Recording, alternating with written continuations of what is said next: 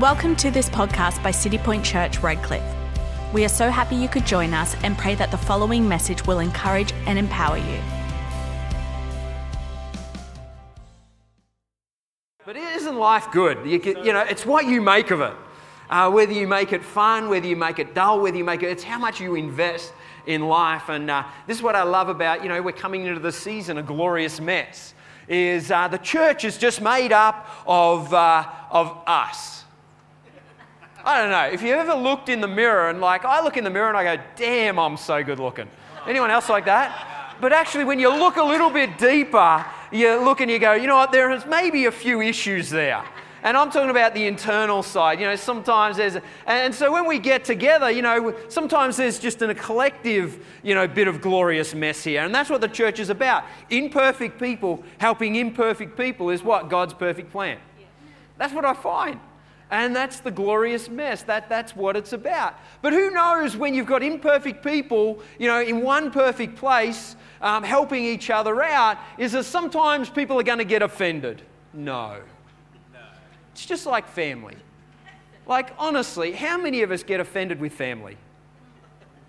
Okay, just my family? I'm sorry, I'm glad, well, okay, I'm coming to your place for dinner. But, sometimes, you've got the in-laws and whatever. And, when family get together, there's a chance that there'll be offense.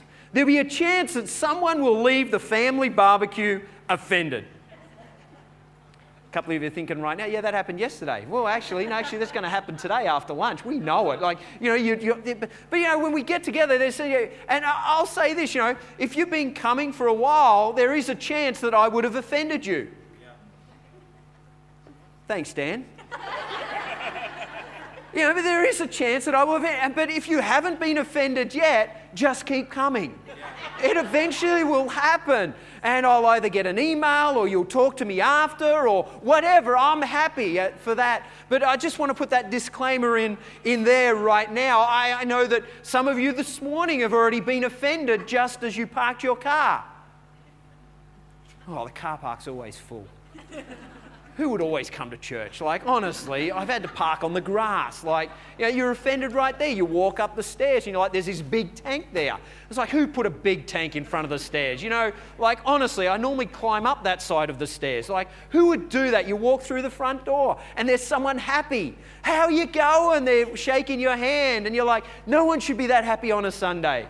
What is this? Or, these things, don't they know that I actually like a fist pump or I like a high five? I hate shaking hands. Oh, sorry, we didn't know. All of a sudden you're offended. Or the other one is there's someone new on the door and they shake your hand and they go, hey, how long have you been coming for? You were the first one here in this church. You laid the first brick. And it's how dare they? Don't they know who I am? Don't they know how long I've been here? But then they didn't meet you. They go to the 5 o'clock service. They're serving at the 10:15. All of a sudden, you've got offense because they didn't know you. Get over it. And then you walk through the door. And because we've got a baby dedication with all the new families, it's great having you here. But unfortunately, you're sitting in their seat right now. People, we're creatures of habit. We have certain seats in which we sit.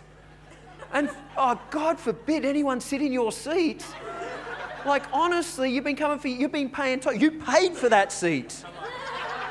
I paid for that seat. Every week I pay my tithe. That's where I sit.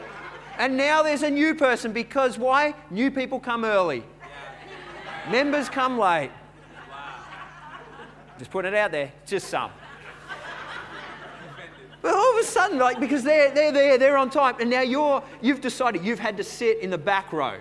Now you're sitting next to someone you don't know. Or, better still, the seat behind where you normally sit is vacant, so you sit there. Yeah. And during the praise and worship experience, you're there. You're in my seat. You're not praising God, you're like, Rah! No, I thought you were in intense worship, but it's And then all of a sudden you sit down and you're staring him in the back of the head. You're giving him the death stare right now. You're like, how dare you?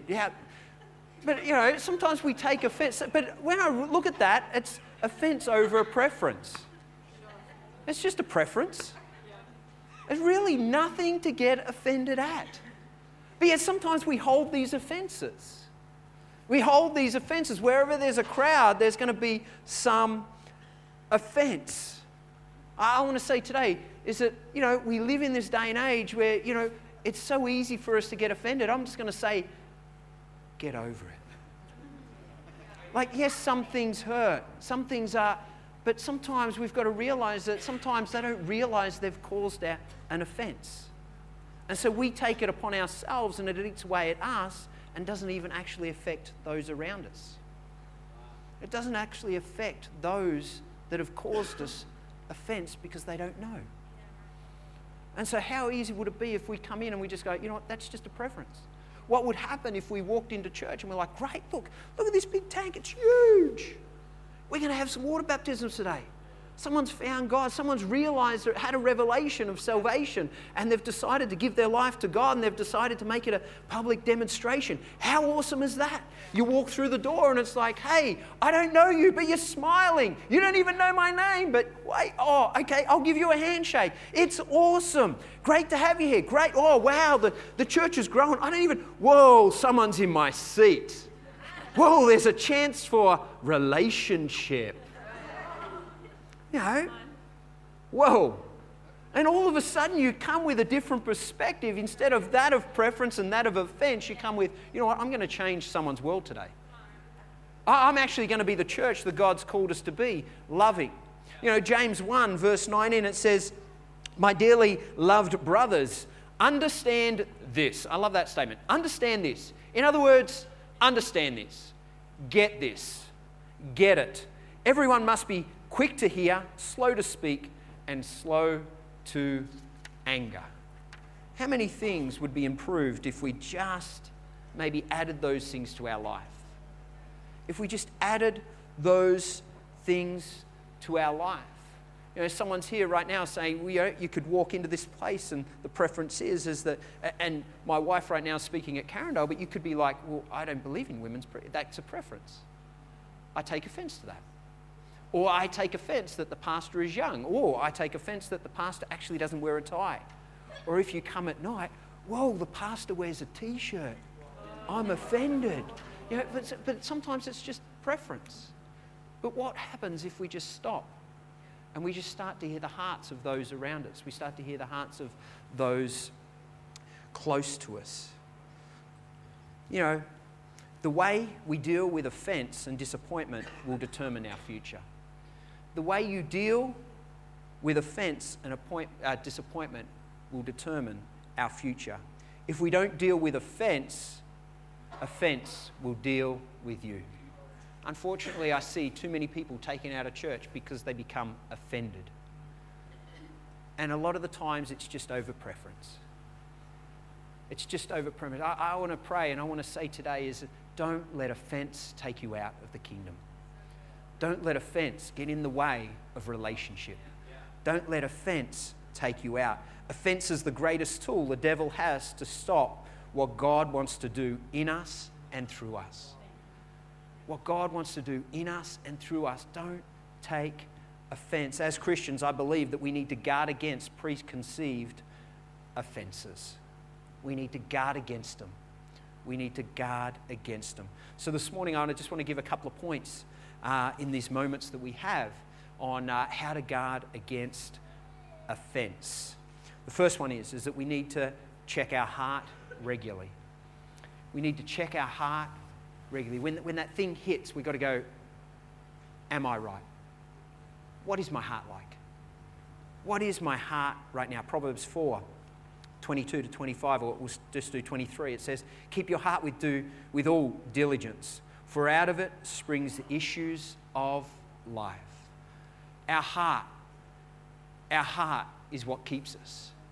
Our heart is what keeps us on track.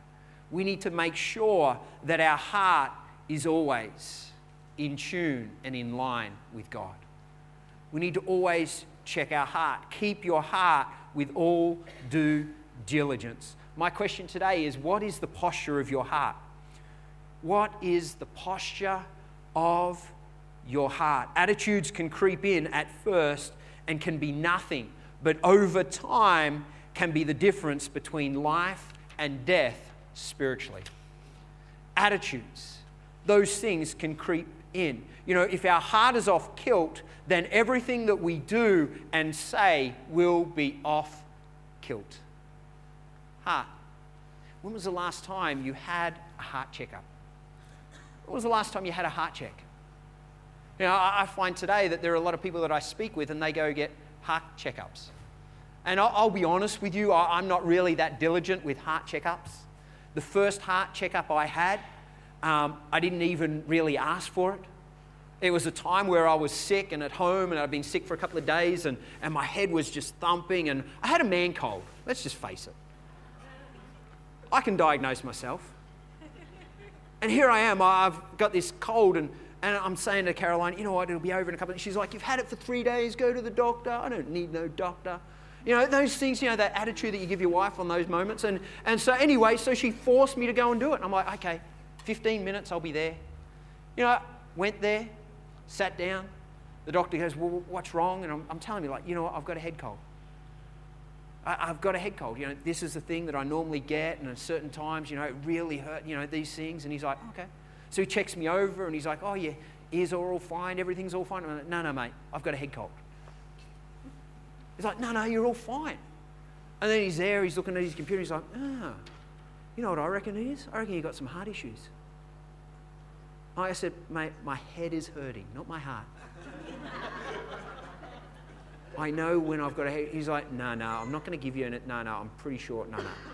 And so, like within, I don't know, 5 minutes, he's like, well, you know what? This is what you're going to do. And next minute, I'm out the back, lying on a bed, and all these things are connected up to me. Meanwhile, I'm only going to be taking 15 minutes. 2 hours later, I've got all these missed calls where Caroline is like, where are you? What are you? What are you doing? Like, she's all this worried. She's like, you only went to the doctor for a head cold. You know, after all that, the report came back saying that I had a healthy heart. I said, mate, I told you, all I've got is a head cold. Can I please just have what I... But, you know, sometimes we need to just take time and check our heart. Anyone ever been to the doctors for something and you walk out with something else? You have to be so careful with them, guys. Honestly. But I remember going home and he was like, oh, mate, yeah, I think you've just got a head cold. I'm like, I told you that like an hour and a half ago. But some of us, we just need a head, you know, sometimes we just need a heart check. We need a heart check. You know, we need to check our heart. You know, I love the story of Job, a man who had everything and then he lost everything. If you read through the scriptures, you find a man that was tested by the devil. You know, his sons and his daughters and his livestock, everything was taken away from him. He was a wealthy man. And the devil rocks up and talks to God, and God's saying, have you seen my servant Job? He is a good and faithful man. And the devil's like, well, just let me at him. Let me take a few things from him, and I guarantee you, he will curse you. And God's like, well, okay then. You can have anything you want, but you can't touch him. You can't touch him. You can't take his life. And so all of a sudden in this story, and if you start to read through the book of Job, everything is taken away from him except his wife. Except his wife. And here's Job in Job 1, 21 to 22, and everything is gone, and he said, you know, naked I came from my mother's womb, and naked I will return there. The Lord gave, and the Lord has taken away. Blessed be the name of the Lord. In all this, Job did not sing nor charge God with wrong. In other words, he never got offended. You can do whatever you want to me. You can take whatever you want, but I'm not going to be offended with you, God. I'm just going to praise you. I'm just going to worship you. I'm just going to bless your holy name. And here's this man. Everything is taken away from him. He's being tempted. He's being tried. And he is there. And he's like, you know what? I'm just going to bless your name, God. I'm just going to bless it. And he's there. And then his wife comes to him.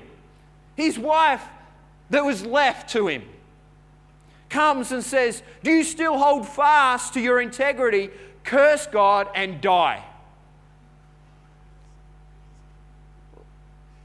Honestly, in that moment, I don't know what was going through Job's head. But maybe he might have asked, God, you didn't take a nut. But anyway, those things happen. But his wife's there telling him that, and it's like everything, and sometimes everything will be coming against you in the world, and the last thing is you need is family coming against. And it's like, God, I'm still going to bless you. I'm still going to be here. But he cries out, blessed be the name of the Lord. And in all that, he never sinned with his lips. Because out of the abundance of the heart, the mouth speaks. He's there, he's still speaking. He's like, God, you know what? Here I am. My heart is still pure. For us, we need to cry out and say, God, my heart is still pure. Lord God, my heart is still with you.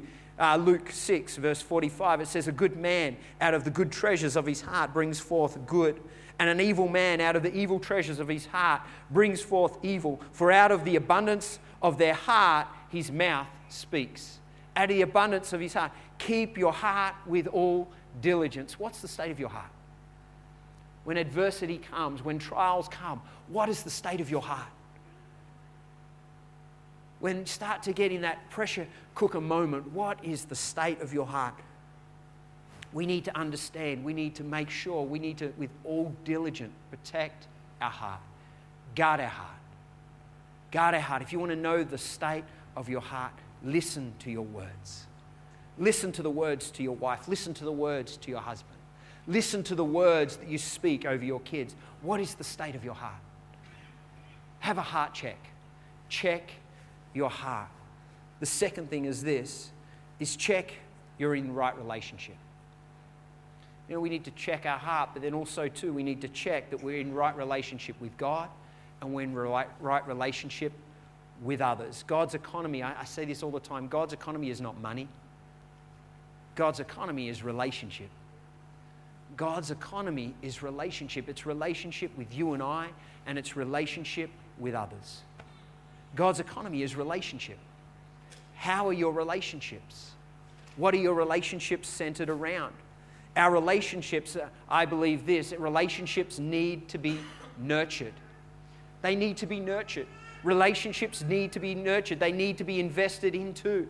We need to invest into relationships. We need to be investing into our vertical relationship. Our vertical relationship is with God. Do you invest into your relationship with God? Do you pull away and really try to work out what is God saying? How is God speaking to me? Do you have those relationships? The other one that we need to nurture is the horizontal relationship with others. I find this, the relationship with God, is that the spiritual life is first of all a life. It is not merely something to be known and studied, it is to be lived. It's also to be lived. Is that when you study the Word of God, when you look through the Word of God, do you outwork the Word of God? Do you live the Word of God? Do you take hold of the principles of the Word of God? Do you apply them to your life? Through the Bible, God communicates to us. Right now in the Bible, God speaks to us. He tells us of His ways. He tells us of His principles. He tells us of His love for humanity. From the front cover to the back cover, it's all about relationship. It's all about connecting humanity back with its Creator. That was God's desire. God's desire from the start of time was to walk with us in the garden, was to have communion with us, to communicate, to have relationship. That's His desire. His desire today is to have relationship with each and every one of us. But it takes us acknowledging Him first. It takes us connecting with Him first. So through His Bible, God communicates to us. Through prayer, we communicate to God. Through prayer, through coming to that moment and saying, God, here I am. I'm just here to listen to you. Lord God, here I am. How's your day? I just want to tell you about my day. He knows, but He still wants communication. He wants us to speak, acknowledge. He wants us to be there. Are you in relationship with God regularly? I just don't know what God says about, I don't know what God says. Well, have you read His Word? Have you read His Word? Have you been to Him in prayer? Our vertical relationship is the one to be valued above all else. It's the one to be valued above all else. But when it comes to our horizontal relationship, others is just as important. Is the first one is relationship with Him, but then those you hang around you become like. Last week I had a statement that I made, and it says this: if you sleep with dogs, you're going to get fleas. If you sleep with dogs, you're going to get, in other words, who you hang around, you become like. How are your vertical relationships? How are your vertical relationships? Proverbs 13 verse 20 says, become wise by walking with wise, hang out with fools, and watch your life fall into pieces. Some of us wonder why our lives fall into pieces. Maybe because we're hanging out in the wrong circles. Maybe we've got the wrong people around our life.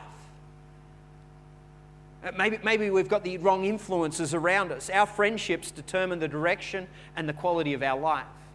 Your friendship circles will determine the direction and the quality of your life. I can't afford to have people that will pull me back. You can't afford to have people that will hold you back. We need to have people that will propel us into our future. Genuine friendships move in a positive, mutually beneficial direction. That's what they do. That's what they do. I always look for people around my life, and even with my kids, I make sure I place them in an area that is going to move them forward. Like I have 4 kids. 4. Yes, I know I look too young, but I have 4.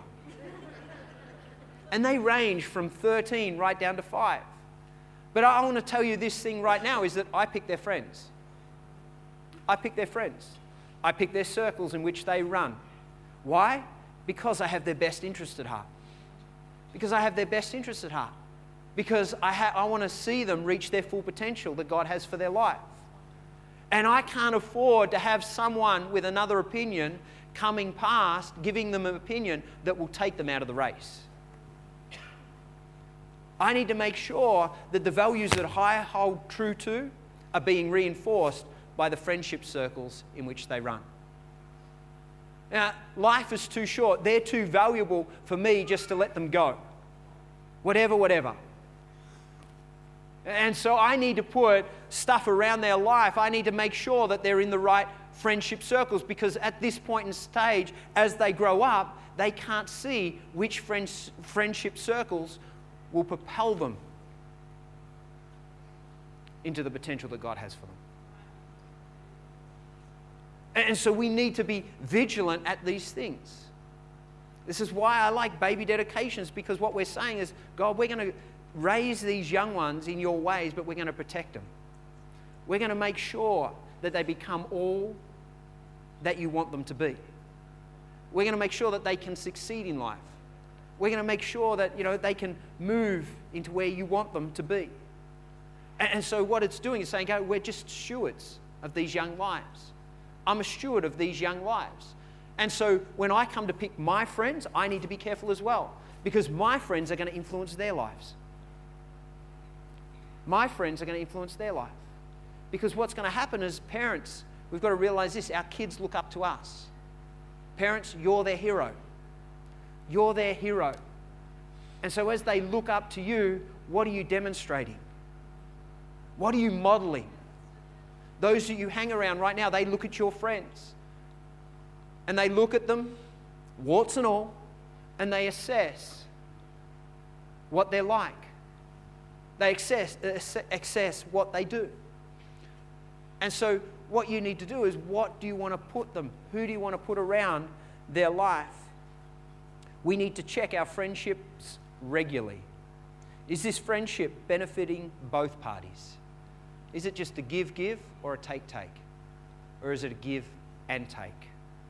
Is the relationship pushing me into the purposes of God? Do your relationships push you into the purposes of God? Hebrews 10, 24 to 25, and it says, let us consider one another in order to stir up love and good works. Let us consider one another. We should be considering those around us. Let us consider one another, not forsaking the assembly of ourselves together. In other words, not forsaking the assembly of the saints, some versions put it. In other words, the church, the moments like today, as is the manner of some, but exhorting one another, and so much the more as you see the day approaching. As you see the day approaching, exhort one another. In other words, are you encouraging those around you? Are you encouraging the ones beside you? Are you stirring up their faith?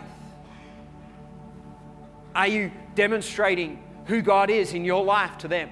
Are you speaking about the ways of God? Are you declaring the ways of God?